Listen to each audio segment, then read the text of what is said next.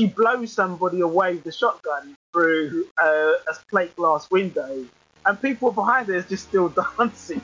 So I just thought, like, how cool is that nightclub? Yeah, innocent times.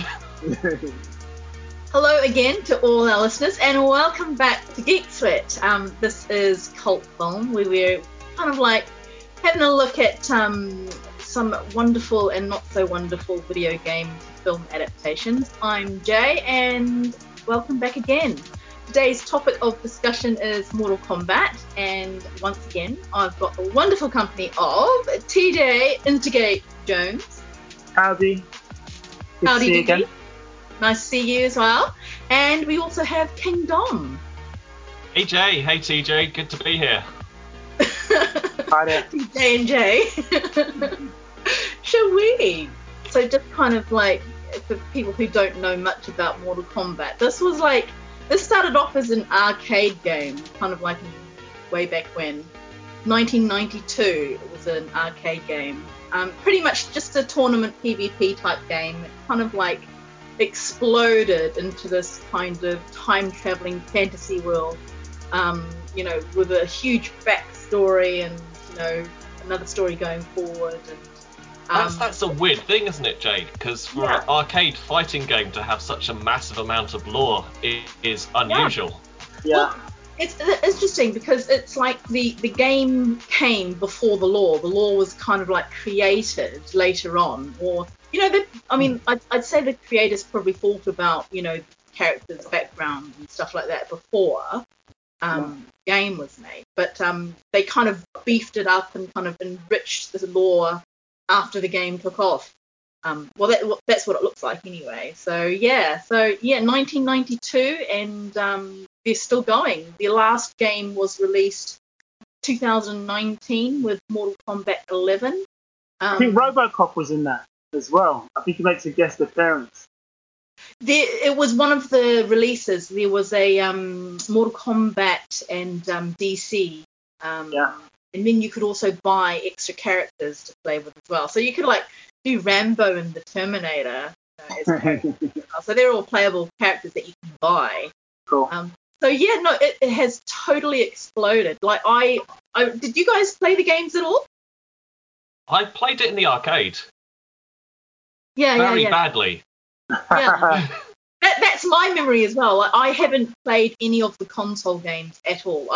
My only experience with Mortal Kombat is pretty much arcade PvP, me against my brother, and occasionally my cousins and stuff like that. But it was always arcade, 20 cents, into the arcade, we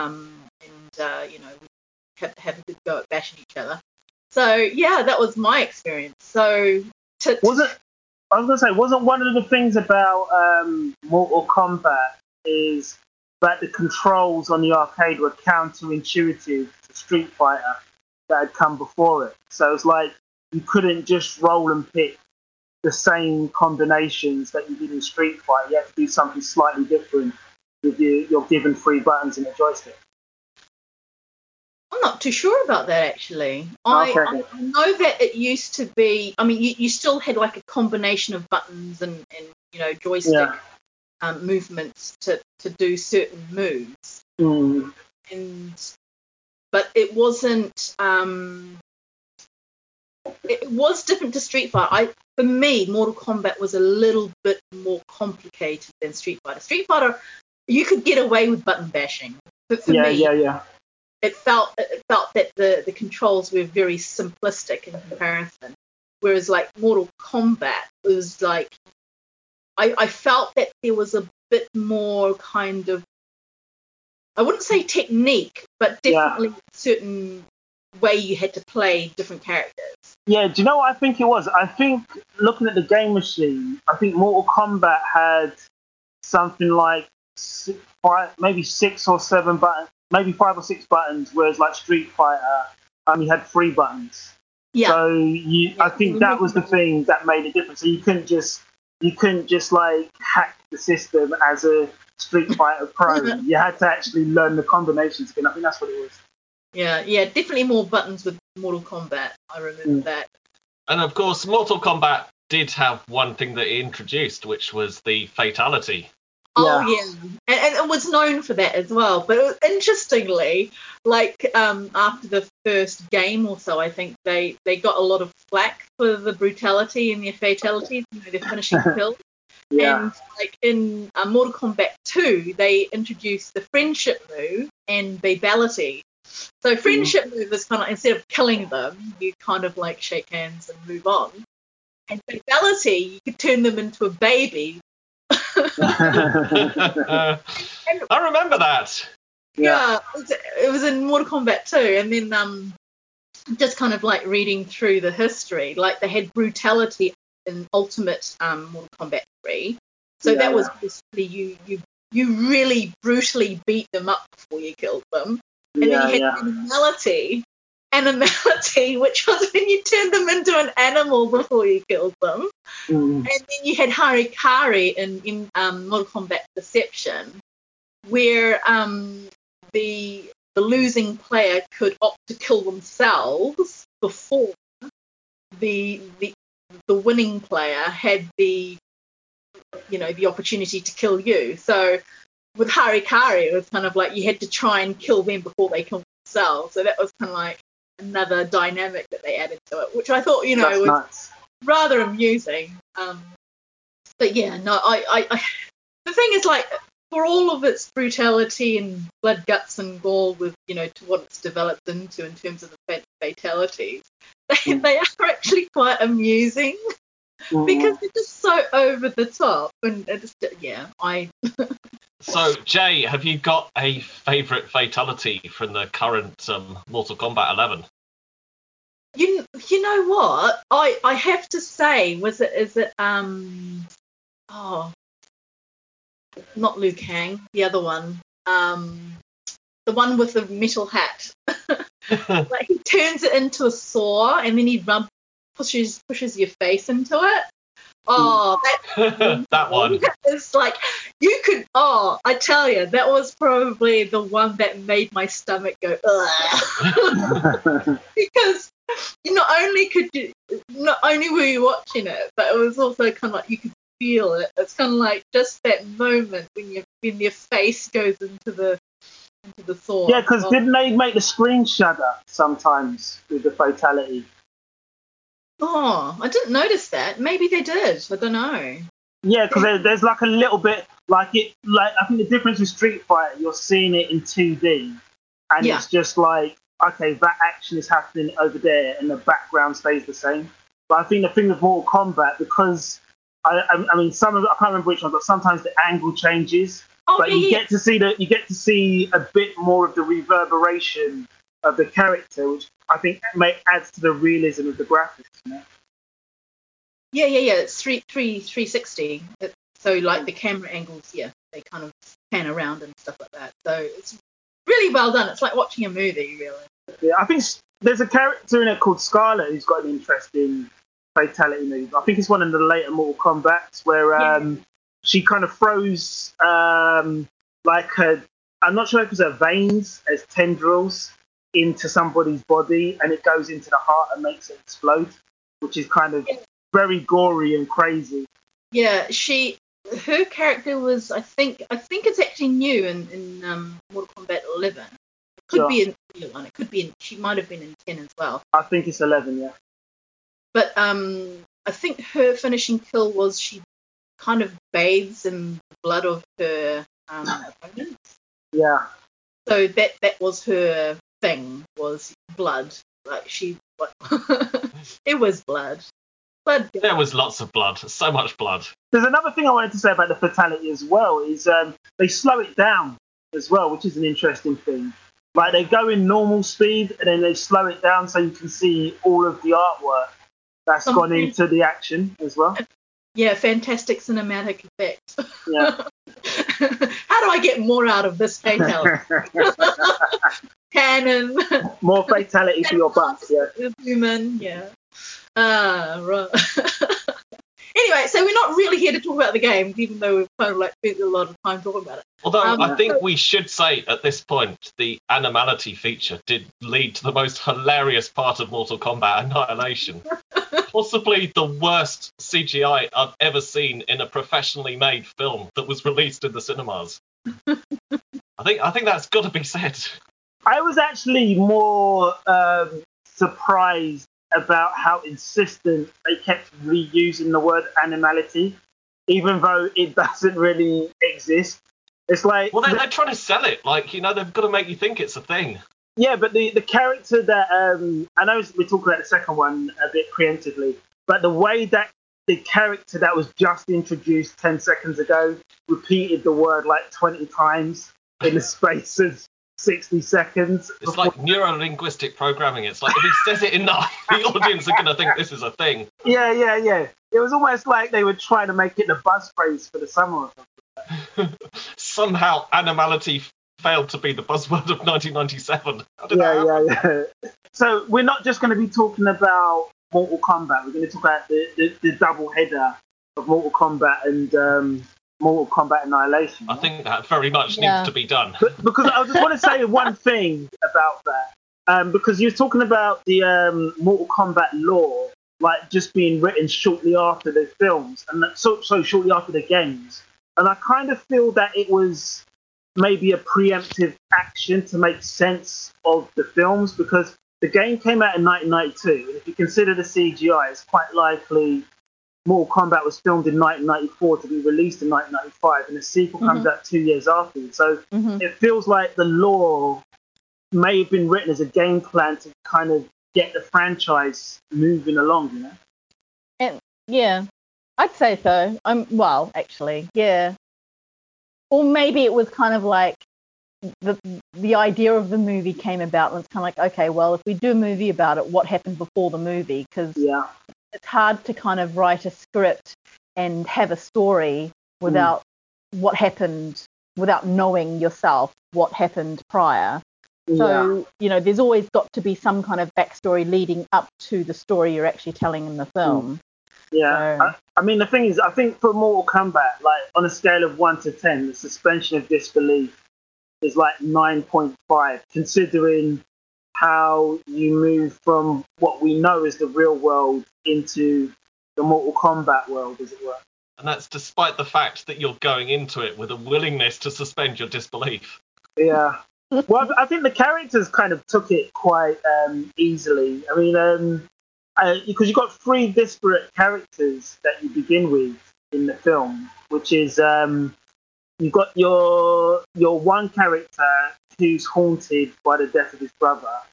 You've got another character who's kind of a gung-ho SWAT team specialist who's on a revenge mission because her partner got killed.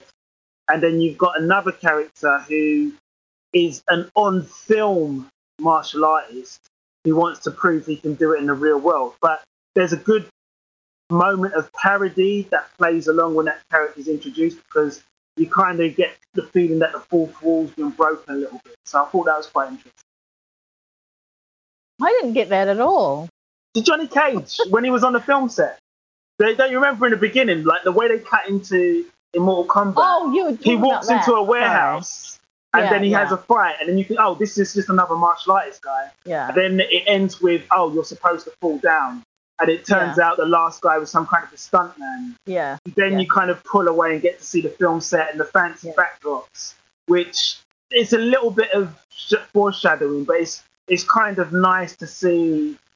You know he's going to be the comedy standpoint, that sort of thing. Like he's going to be the comic relief of the film.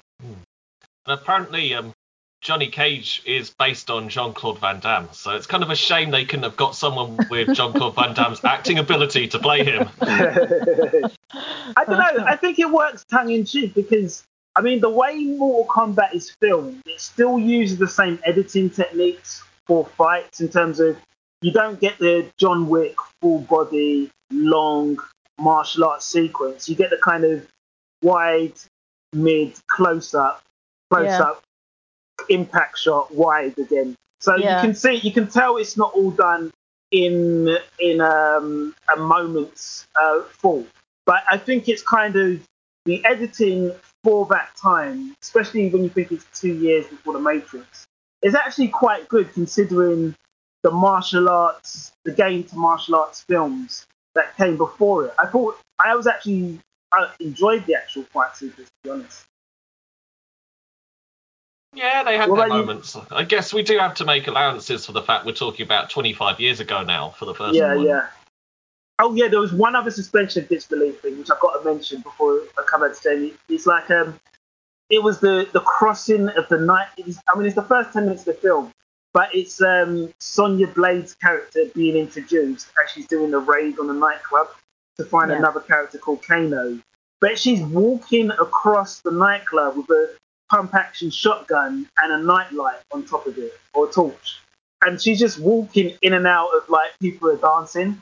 And then when she gets to the clearing on the other side of the dance floor, she blows somebody away with the shotgun through a plate glass window, and people behind her is just still dancing.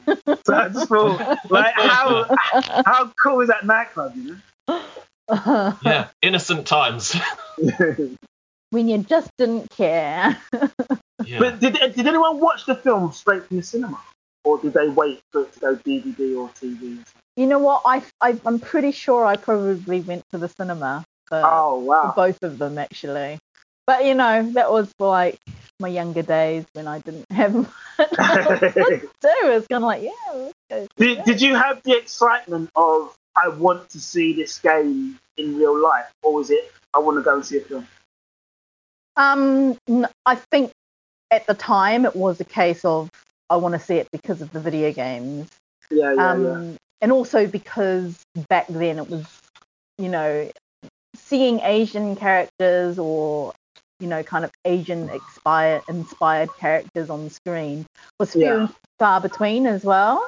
Sure. It was also that kind of thing. It's like, okay, who's playing this character? Who's playing, the key characters in this film? And, you know, also I think, you know, back in those days, you know, people were martial arts crazy. You know, everything was kind of like still rolling off the, you know, the hype of Jackie Chan and, you know, Bruce Lee before him.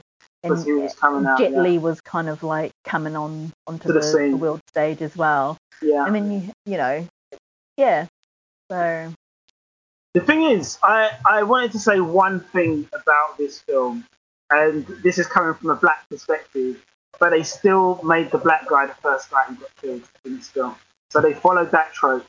They did two things in this Mortal Kombat. They killed the first guy who got killed was a black guy, and the most elaborate kill was a black guy as well. Because I never knew you could die by getting sucked through somebody's eyelid. Because there's like, okay, now, you know, every day is a school day. yeah. So it was like, okay, this guy got beaten to a pulp by the only character with 4 arms, but it's kind of like they raised him aloft for like what seemed like a century, so that his soul could get sucked away by one of the characters called what's his name? Shang. Have I got this right? Shang Tsung. Who's kind of like he's going for like a recruitment phase for the tournament, isn't he? To try and he's a shape-shifting sorcerer. Yeah, I mean, I think I can't even remember what happens in the film now. When did you see it? I rewatched it last week as well. He was collecting souls for the purpose of overtaking the realm anyway. So he was doing that. He was basically sourcing people for the tournament so that he could take their souls. Yeah, I mean, do you want me to go over the premise quickly? Then? I think that would be helpful for everyone. Yeah. So basically, it's like because it is so fantastic and wild, but it makes sense for the history and the franchise of Mortal Kombat. So the Mortal Kombat first film, 1995, is basically there's a mysterious character who you later find out is the sorcerer Shang Tsung, who is behind a kind of intergalactic plot to control the realm that includes Earth. But to do that, there has to be a kind of mystical tournament that takes place in another region that people are not quite sure where it exists. I'm not sure. He comes from a region called Outworld, and his realm in Outworld is trying to take over the Earth world. But to do that, they have to win 10 consecutive tournaments, I think it is. I'm very of clear combat. about that. Yeah, and the ninth tournament had already happened, so thank goodness for that we didn't have to go through that exposition. So this final last tournament that Earth just found about 2 weeks ago because they didn't check their emails has to be won almost immediately with the best combatants that are available. But it feels like those three combatants at the moment are one character called Johnny Cage, who is like a Hollywood film star who's just coming to the end of a film shoot of his latest martial arts project. One kind of SWAT team expert called Sonya Blade, who's chasing after some underworld boss called Kano, but she's also motivated by getting revenge because Kano somehow, you don't know how, killed her partner. And her part of her team is a character called Jax, who's one of the Mortal Kombat franchise characters.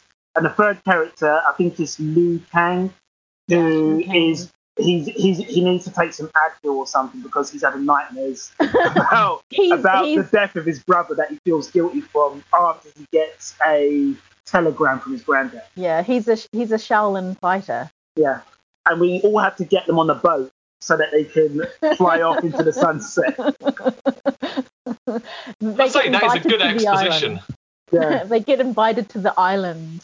And it's the dirtiest, ugliest boat that anyone's ever been on. And it's like, I don't even think Jack Sparrow would get on that boat. And the thing is, it's like no one asks any questions about where they're going or whether they've got travel insurance and stuff like that. They just know that they're going to an island. Yeah. But going it's cool. to a tournament. Why are these martial arts tournaments always on islands?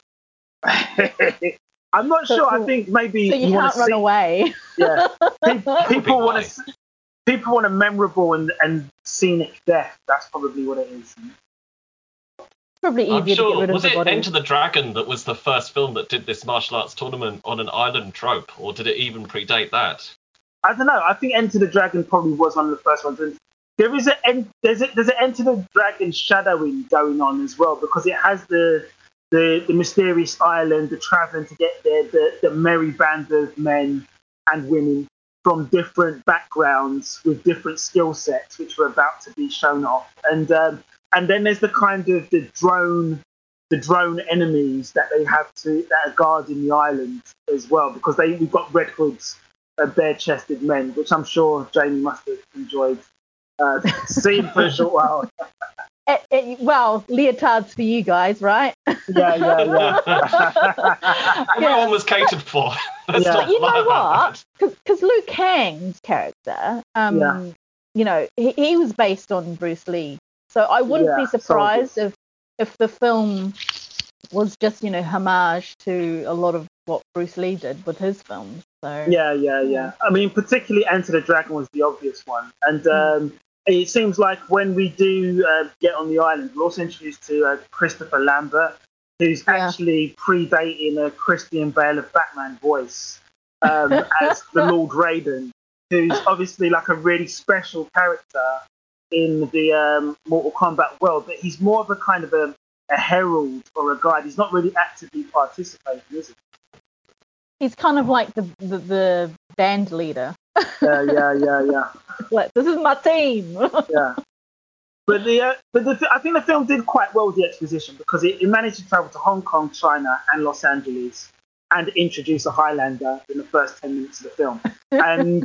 And the idea, I think there was a moment on the boat where you get the first introduction to Sub-Zero and Scorpion. Yeah. And they cleverly got around the introduction by saying that they were already slaves or soul slaves to this Shang Tsung character. Yeah. But it was kind of like Sub-Zero popped off his ice move and he broke the gun that Sonya Blade had. And Scorpion fired out his special snake from his hand. And it was kind of like the three characters just stood there, and it was like there wasn't even like a what the fuck amongst the three of them. It was like, oh yeah, now we're on the other side of this thing. So it was interesting that they waited to come up to the surface to wait for Lord Raiden's exposition. or the surface of the boat, because it's all happened in the boat. Oh, well, he does kind of interrupt them and say, no, naughty, naughty. Wait until the tournament. If you're like in trouble, if you need Christopher Lambert to restore order. To be honest, though, there was quite a bit of comedy in that film as well. So, Yeah. I mean, I did feel like it was leaning into the comedy, Yeah. you know, especially initially. Mm. I felt the actors Christopher Lambert, and I want to mention the other guy because I think it's Kari Hiroyuki Tagawa, who plays Shang Tsung.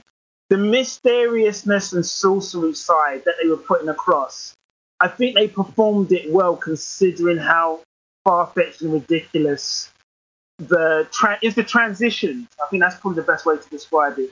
The way they transitioned from scene to scene as they got elevated and further into the Mortal Kombat world, they kind of managed it well with their kind of mysterious Mr. Miyagi versions of a martial arts guru. So I enjoyed that part of it.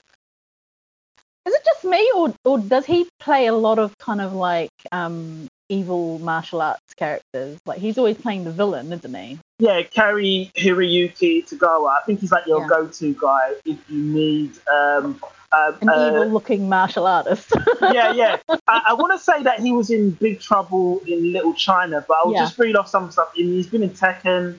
He's been in Star Wars Rebels, but the TV series The Voice. He was in Showdown in Manila. I think he was in Teen Wolf. He plays Silverfinger in a TV series. He's in 47 Ronin alongside Keanu Reeves. Hey, he was even in Baywatch. Oh yeah, there you go. So yeah, he's done quite a few movies. Oh, he's in John Carpenter's Vampires as well. So anything that's of old lore or martial arts, he's had a go at it. So he's just got one of those faces where you can just believe his kind of wizardry intuition.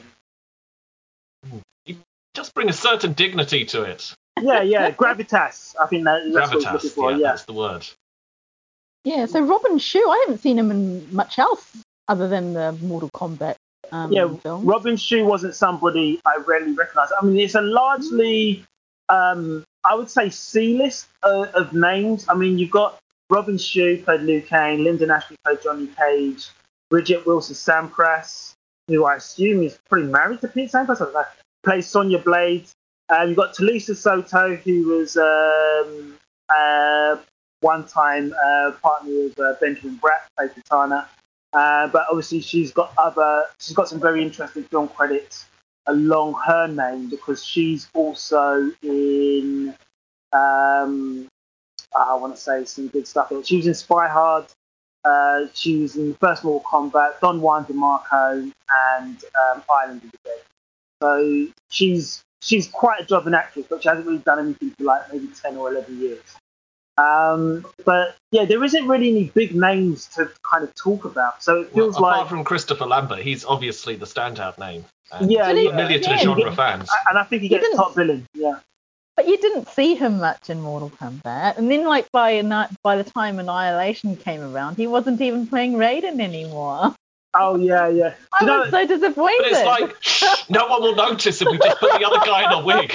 Yeah. I mean, did you like, before we talk about the crossover thing, did you like how Mortal Kombat 1 played out in terms of telling the story and its execution? I mean, what did you think about it?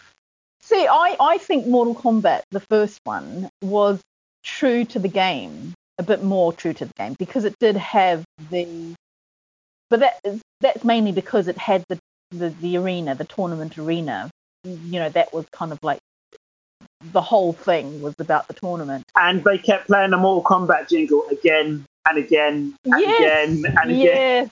Yeah, but I did enjoy the music actually, because you know it was the type of music that got you hyped for the fight. You know what I mean? And then by the time Annihilation came around, it was kind of like, oh, this is now storyline. It's not about, you know, a tournament. It's not about, you know, fighter on fighter. It's about, you know, there's this whole kind of, you know, I've got to do this so that this doesn't happen. Yeah, it was Mortal Kombat Unleashed sort of thing, because Yeah. the tournament premise, I was actually, I think I must be like 20 minutes from the end, because I think in Mortal Kombat 1, they start off in the real world, they go onto the island, and then I think Shang Tsung's character kidnaps Sonya Blade and portals her out to another dimension, which is the Outworld.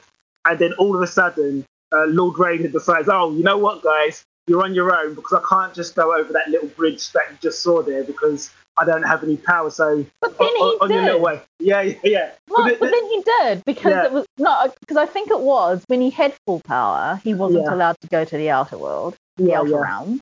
Yeah. And then in order to go to the outer realm, he had to exchange his powers for that ability to help them out. So The thing is, though, in the world of like reality TV and judging panels, in my mind, I just felt there was this free-seated panel of martial arts judges who were on the beach, and then they suddenly had to move to the island, and then now they had to jump into the portal to kind of watch the tournament continue. Because I was thinking, who's actually So you're likening this to X Factor, where they go around the country and then it's judges' houses and then the studio for the finale. Yeah, because I'm thinking, who's scoring this tournament on the other side of the portal?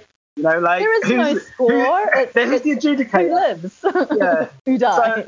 So, I thought that was pretty cool. But and then there's I want to mention something about Johnny Cage, because he ends up fighting Prince Goro. I can't remember how Prince Goro ends up becoming he's cursed or something. I can't remember he ends up being the four-armed, two-legged creature that he is. But Johnny Cage, who's a human, ends up having to fight him on the PTSD island. Yeah, and the way he defeats him is he punches him in the nuts, then he runs through a tunnel, and then he does a couple of kicks and pushes him over a cliff. But the funny thing is, when you see Mortal Kombat Annihilation start, it's like, okay, some of the characters have changed. So, like, obviously, Lord Raiden's character is a different actor. Chris Conrad, who was in Patriot, which we've reviewed already, ends up playing Johnny Cage for probably the shortest cameo in Annihilation. But the equivalent of Prince Goro ends up being Shiva, who's the four-armed beast, or the four-armed creature with two legs. I'm thinking Johnny Cage has gender-changing punches to the groin, because it was just like strange seeing that character reemerge as a woman. And one thing I noticed was in the first Mortal Kombat, there was a little taste of sexual tension between Johnny Cage and Sonya Blade. And in the end, there was just like random, she's got kidnapped and she's supposed to fight Shang Tsung. But for some reason, we need to get her into a miniskirt, a one-piece miniskirt, and have her chained up to this rock. And then it's like... That's for the men in the audience, right? Yeah, that's for the men in the audience, yeah. And then in the second one, Annihilation, it just becomes like a latex frenzy. And then all of a sudden, I think we're exploring the sexual tension a bit more between Liu Kang and Princess Kitana, which I thought it was nice, but I felt Annihilation, it was definitely like a hot under the collar martial arts story. Yeah, you talk about sexual tension, but it's like, it's a bit flat. Well, I'll say it like this: Mortal Kombat 1 is more like the Goonies. I'm not saying Mortal Kombat Annihilation is 9.5 weeks, but there's a bit more acknowledgement of the pairing off and the visibility, let's say, of the sexuality. Because I think there's one moment in Annihilation where I think Liu Kang I think he's searching out somebody, and he ends up fighting the wolf guy, who puts him into a dream state. And then his first dream state is now, she's not even bikini coach, like she's wearing two rags, one around her boobs and one around her butt and stuff. And then she's getting like very flirty with Liu Kang in the beginning. I'm sorry, I forgot what her name is. Jade, yeah. So it's kind of like, and he's talking about how he's only true to Tanya. His heart belongs to another or something. Yeah. Whilst she's putting the moves on him. And it just felt like when she changed into the warrior, she just felt like a jilted lover who just wanted to kick his ass. You have passed the test. Yeah. That's what it came down to. Exactly. Passing the test of monogamy. That was the thing. Oh dear. Yeah, I guess at this point we should mention that the first Mortal Kombat was directed by Paul W.S. Anderson, Yeah.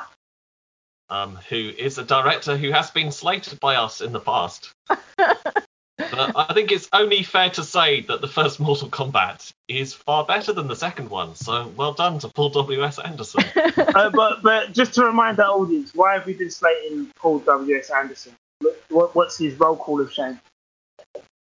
He's very associated with the Resident Evil franchise. Mm. I think he's directed about 6 or 7 of those. And he's also directed Death Race as well, I think. He's done, I think, Death Race 1, Death Race 2, and Death Race 4 Beyond Anarchy. Well, what happened to Death Race 3? Oh, sorry, he wrote him. He didn't direct him. He wrote Death Race 1, Death Race 2, and Death Race 4. And he's also done Alien vs. Predator, which is probably one of the films that fans of Aliens and fans of Predator never wanted to see. That's something they can all agree on. Yeah. I was just interested to see who would win. I've got the video game on PS3, Alien vs Predator. Yeah. But talking about sci-fi, what did you guys think of the CGI of the first one compared to the second one? I mean, well, we're obviously going back 25 years, and I mean, it wouldn't really pass muster today, but I imagine some of the CGI, like Scorpion's scorpion hand, was fairly decent for the time. Yeah. Because I remember when I first saw that scene with Scorpion, get over here. It's kind of like, oh yeah, that's my childhood. And even in the new one that's coming out as well, it's like, oh yeah. Catchphrase. There's a lot of fan service in the first film, and I think I mean, we should acknowledge there is a trailer in 2021 for the new Mortal Kombat, which kind of explains how Jax loses his arms, and it introduces us to Sub-Zero. I think Scorpion's in it as well, but it's kind of like that one just blatantly acknowledges the fan service, whereas it's like, I think it's peppered in Mortal Kombat 1, 1995. But Mortal Kombat Annihilation, it didn't feel like the fan service was there. I'm not sure if it's because the actors have changed. They had to do more with the CGI and stuff like that. The script is a script, no matter which actors you hire. Yeah. So I don't think that's I think it's just the writing in Annihilation, because I like a lot of people enjoyed the first Mortal Kombat movie more than I enjoyed Annihilation, and like it kind of shows in the takings as well. So like the original film had a $20 million budget, and it raked in 122.1 million in the box office. And then with Annihilation, they had a 30 million. They had a higher budget. It had a higher budget, and they only raked in 51.3. So less than half of what the original Mortal Kombat movie made. I'm struggling to see how they had a higher budget when the CGI was worse. And this is 2 years later. Yeah. You know what's interesting? Did you know that George Clinton did the music on both the first one and the second one? Yeah. Wow, amazing. Funkadelic. Yeah. But the music's very similar. So yeah. And like they even had the same Mortal Kombat theme song as well. So. Yeah. No, because the music, George S. Clinton's kind of more renowned for, I think, like a funky jazz tones. So it's like for him to be playing funky electronica. Yeah. Yeah, because I didn't notice in the first one, but Annihilation, it does have a little taste of the Matrix soundtrack. It's just creeping up on that Matrix soundtrack sound. And I was thinking, you know what, this film felt really close to being like a really good film, but it just fell short in a couple of areas. Do you know what I think it is? I think maybe the martial arts scene should have been taken a bit more seriously in the second time round, because the first one, you get the feeling that there's some athletic people, because I think it's Francois Petit, who's an actual martial artist, plays Sub-Zero in the first film. But then he obviously gets killed and then gets replaced by his brother, who is not a martial artist, he's an actor. And then you kind of just get the sense it's actors playing, because I think there was a scene in Annihilation where I think Raiden has the costume change and he goes into a temple in the Outworld, I think it is, and he's being stalked by some kind of assassins amongst the pillars. And then he gets into a fight, and the chop cutting between the stuntman and the actor and the person who actually does the kicks, it was just like, it was really jarring. It's like you could tell there wasn't just 3 assassins trying to kill Raiden, but there's 3 people playing Raiden as well. So it's like, if you slowed it all down, it would have been an even contest, you know? Yeah. No, I definitely think Annihilation fell short, but I think that's mainly because the first one was fan service. It was, tournament based, which is exactly the same as the games. And then Annihilation was kind of like, quest line. One quest after the other. Let's split up and do our separate quests. Yeah. The other thing was, and I'll come back to the transitions thing. It was like, where did the kids go? Because in the end of the first film, it's kind of like the walking off into the sunset moment was them coming out of this kind of dark cave of the original characters in Mortal Kombat. And it's like all the kids running around because they're free and they're kind of in this kind of Buddhist temple park area, a little bit like Center Parks. And it was kind of like the warriors were like walking up and saying, giving themselves kind of like, good job done. And then it's like the temple in front of them broke apart. And then like Liu Kang's like, who's that? And then Christopher Lambert's Lord Raiden's like, oh, that's the Emperor. And then they all kind of did their martial arts pose, and then it went to end credits. But then when it went into the second film, it's like, okay, we do a quick like Neighbours or Showtime recap of what happened 2 years previously. Ago. Previously on Mortal Kombat. And then it was like, okay, we've done the kind of the dramatic whiz around to the characters to show that the acting changed, so that was cool.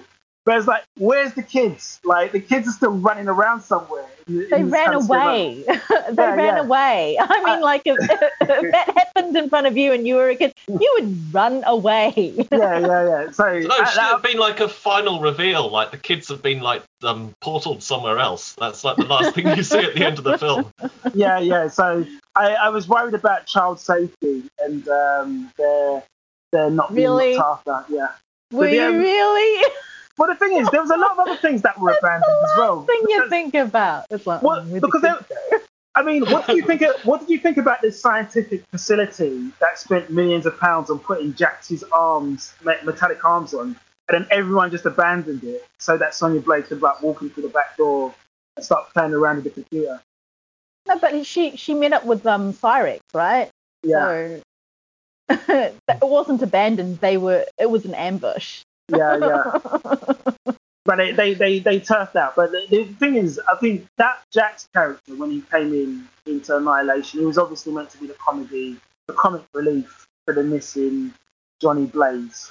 But he was in the first one as well. He was in the first one very briefly because he was the partner. Yeah, the character was in it, but I think it was a different actor second time around, wasn't it?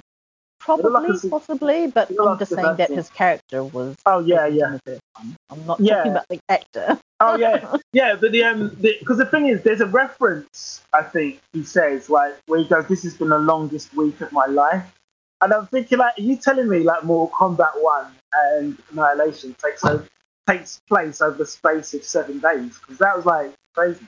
Yeah, it's like almost real time. Yeah. Considering like Annihilation started off the back of Mortal Kombat 1. Yeah. Yeah, I mean it is a lot that's happened. That's what I'm saying, yeah. It's basically one long movie, kind of like split into 2. Mm. Except the first half had more cheese. Yeah. Intentionally as well. Yeah, I did try to write down some of the bad dialogue in Mortal Kombat Annihilation, and I actually gave up because every line was crap. Yeah, and that's probably why it bombed.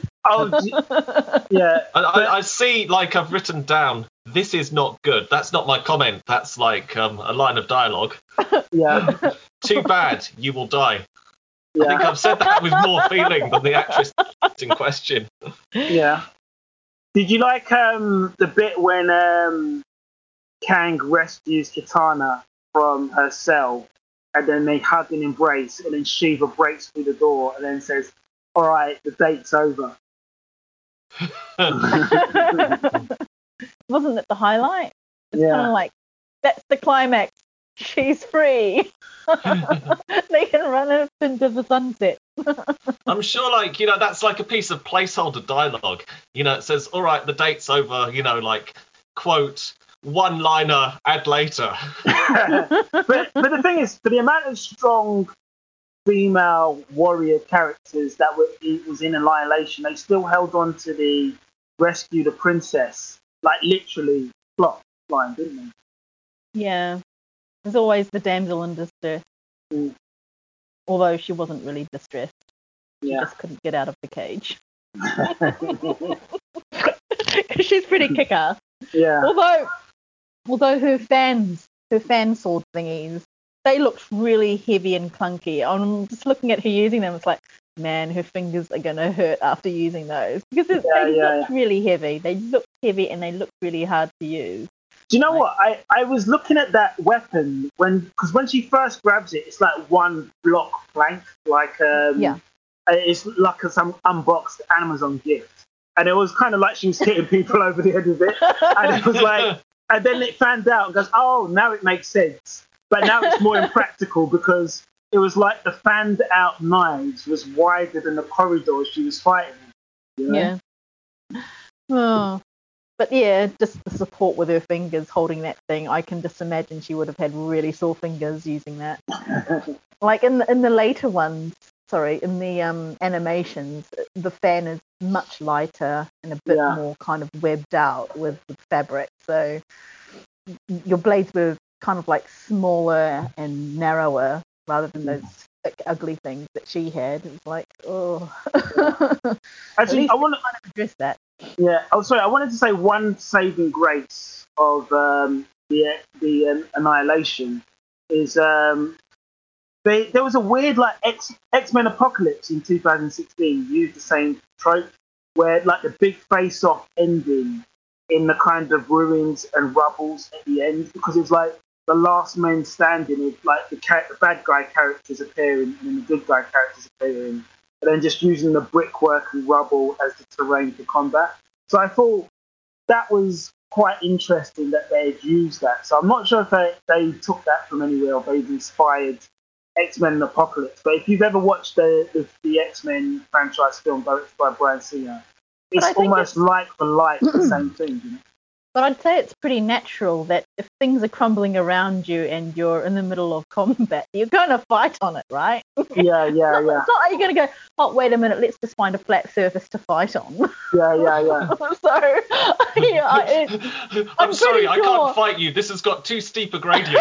Yeah, I'm still wearing heels. Yeah. Too many rocks, man. Too many rocks. It might fall. I want to fight you. I don't want to get crushed by a rock. Let's move somewhere where it's a bit more safer to fight.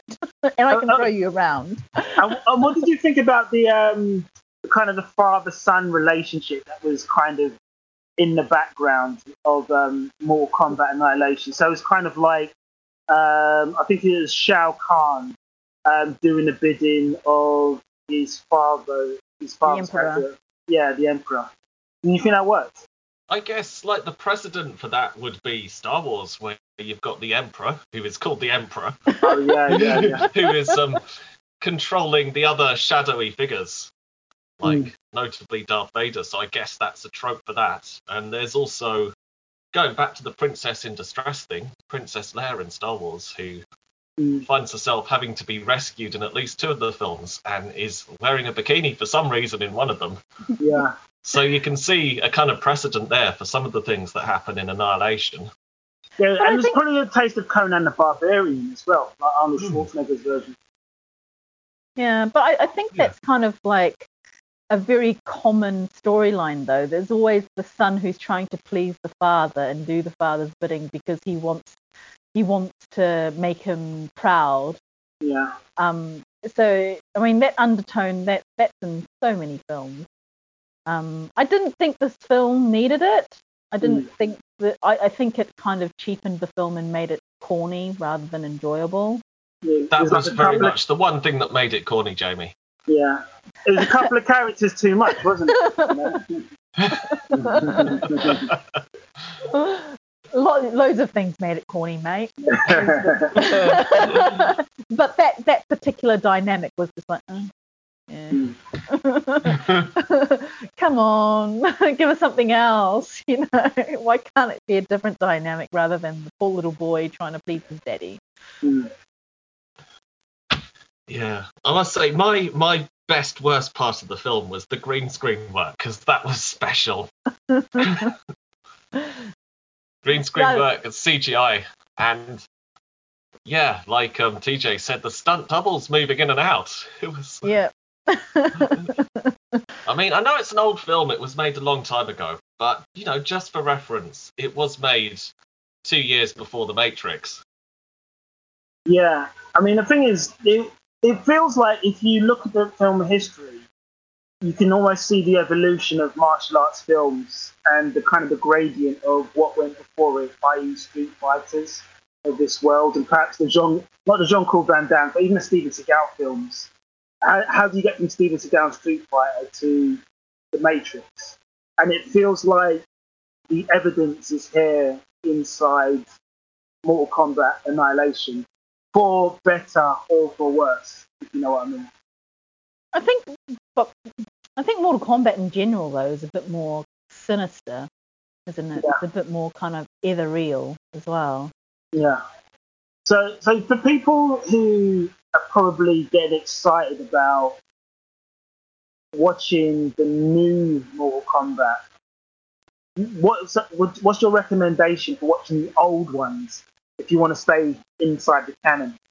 Oh God, I don't know. Watch it if you feel like it. I mean, like I'm hoping that this one's going to be better than the Annihilation. Yeah. It's not hard to beat, but it's like, it's not like it's like part 3 or anything. It's actually a reboot. It's a completely new reboot. Like even the way Jax gets his arms is completely different from other ways he's lost his arms.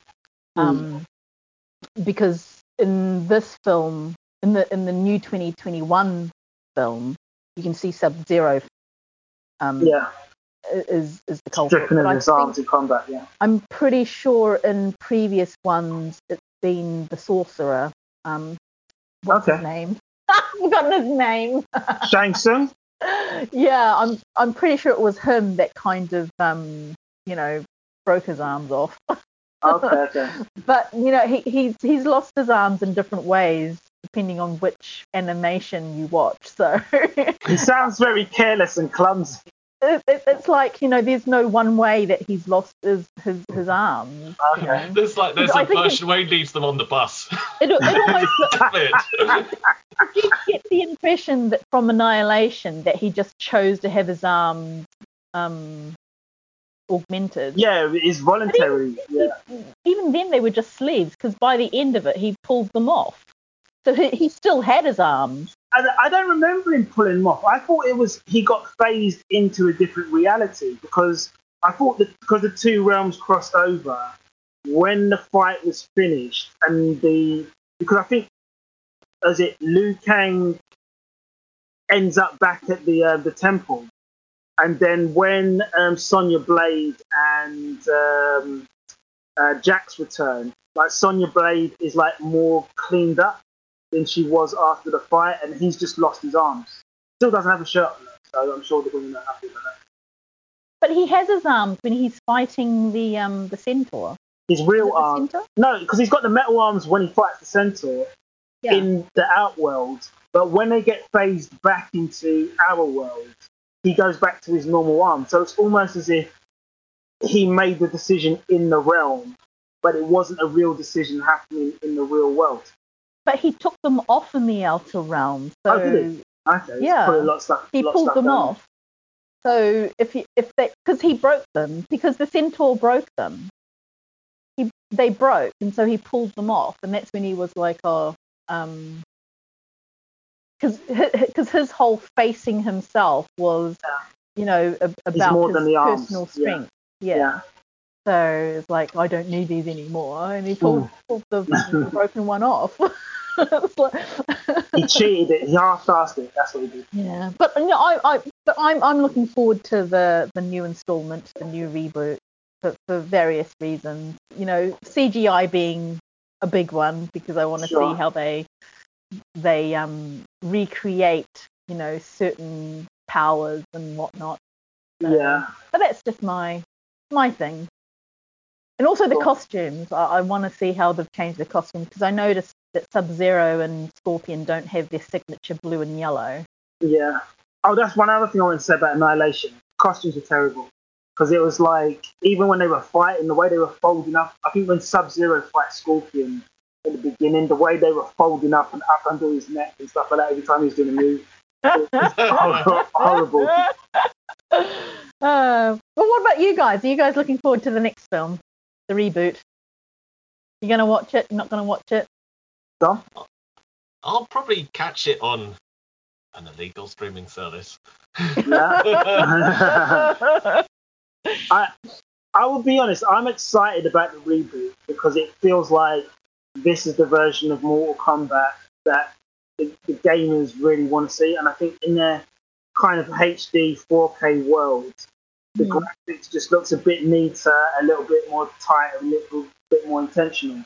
Whereas I think where you've got the first film kind of had to happen because it was Starfest, more or less, with Christopher Lambert and I want to say the other guy, Christopher Lambert and Kari Hiroyuki Tagawa, and it just makes the world real. Obviously, the second one feels like it's compulsory, but I feel like the wait will be worth it because now it's not done a RoboCop 3 thing where you've got a really, really bad sequel that nearly killed the franchise. So I think that's the good thing about waiting for Mortal Kombat. And I think this is going to be like a really big, powerful film. Yeah, and I really didn't like Raiden in Annihilation, but I'm hoping that that's addressed in this new one. But also, the technology has changed in 25 years, so I'm hoping that the effects are going to be bigger and better. And also a lot of the characters, it's a bit more multicultural as well, from what I can see. But also, with this new film coming out, there's a lot of focus on the Scorpion and Sub-Zero conflict as well. Yeah. So I'm interested to see how that develops too. And there's a new character, Cole Young is a new character that they've introduced as well. So I want to see how that develops. But yeah, so just quite a few new things to look forward to for me. It's anyway. A reboot and not a sequel. I think we've said that already, but that is important to emphasize. Yeah, exactly. And that's why I'm looking forward to it, because it's kind of like whatever they did wrong in Annihilation, hopefully they address it this time. Or, make better on it or make good of it. Yeah. Right. So are we ready to land this plane? Yeah. Hold on. I've got something written down here that I want to say. There's always something. Come on, Dom. It has begun. It has begun. It is done. Just the name on it. Yeah. Is this your fatality move for the episode? That's my fatality move. KO. Oh no, that's Street Fighter. KO is Street Fighter. Right, that's all from us. We got the whole way through the episode without mixing up Street Fighter and Mortal Kombat. Right at the end. Well, you mentioned Claude Van Damme, so whatever. Yeah. You planted it. I did. Right, that is all from us. Thank you so much for joining us. This is goodbye from me. I'm Jay, and goodbye from King Dom. Goodbye. Thanks for joining us, and TJ, thanks for joining us. Ciao for now. Ciao to everyone. Goodbye from us. Thanks. Bye.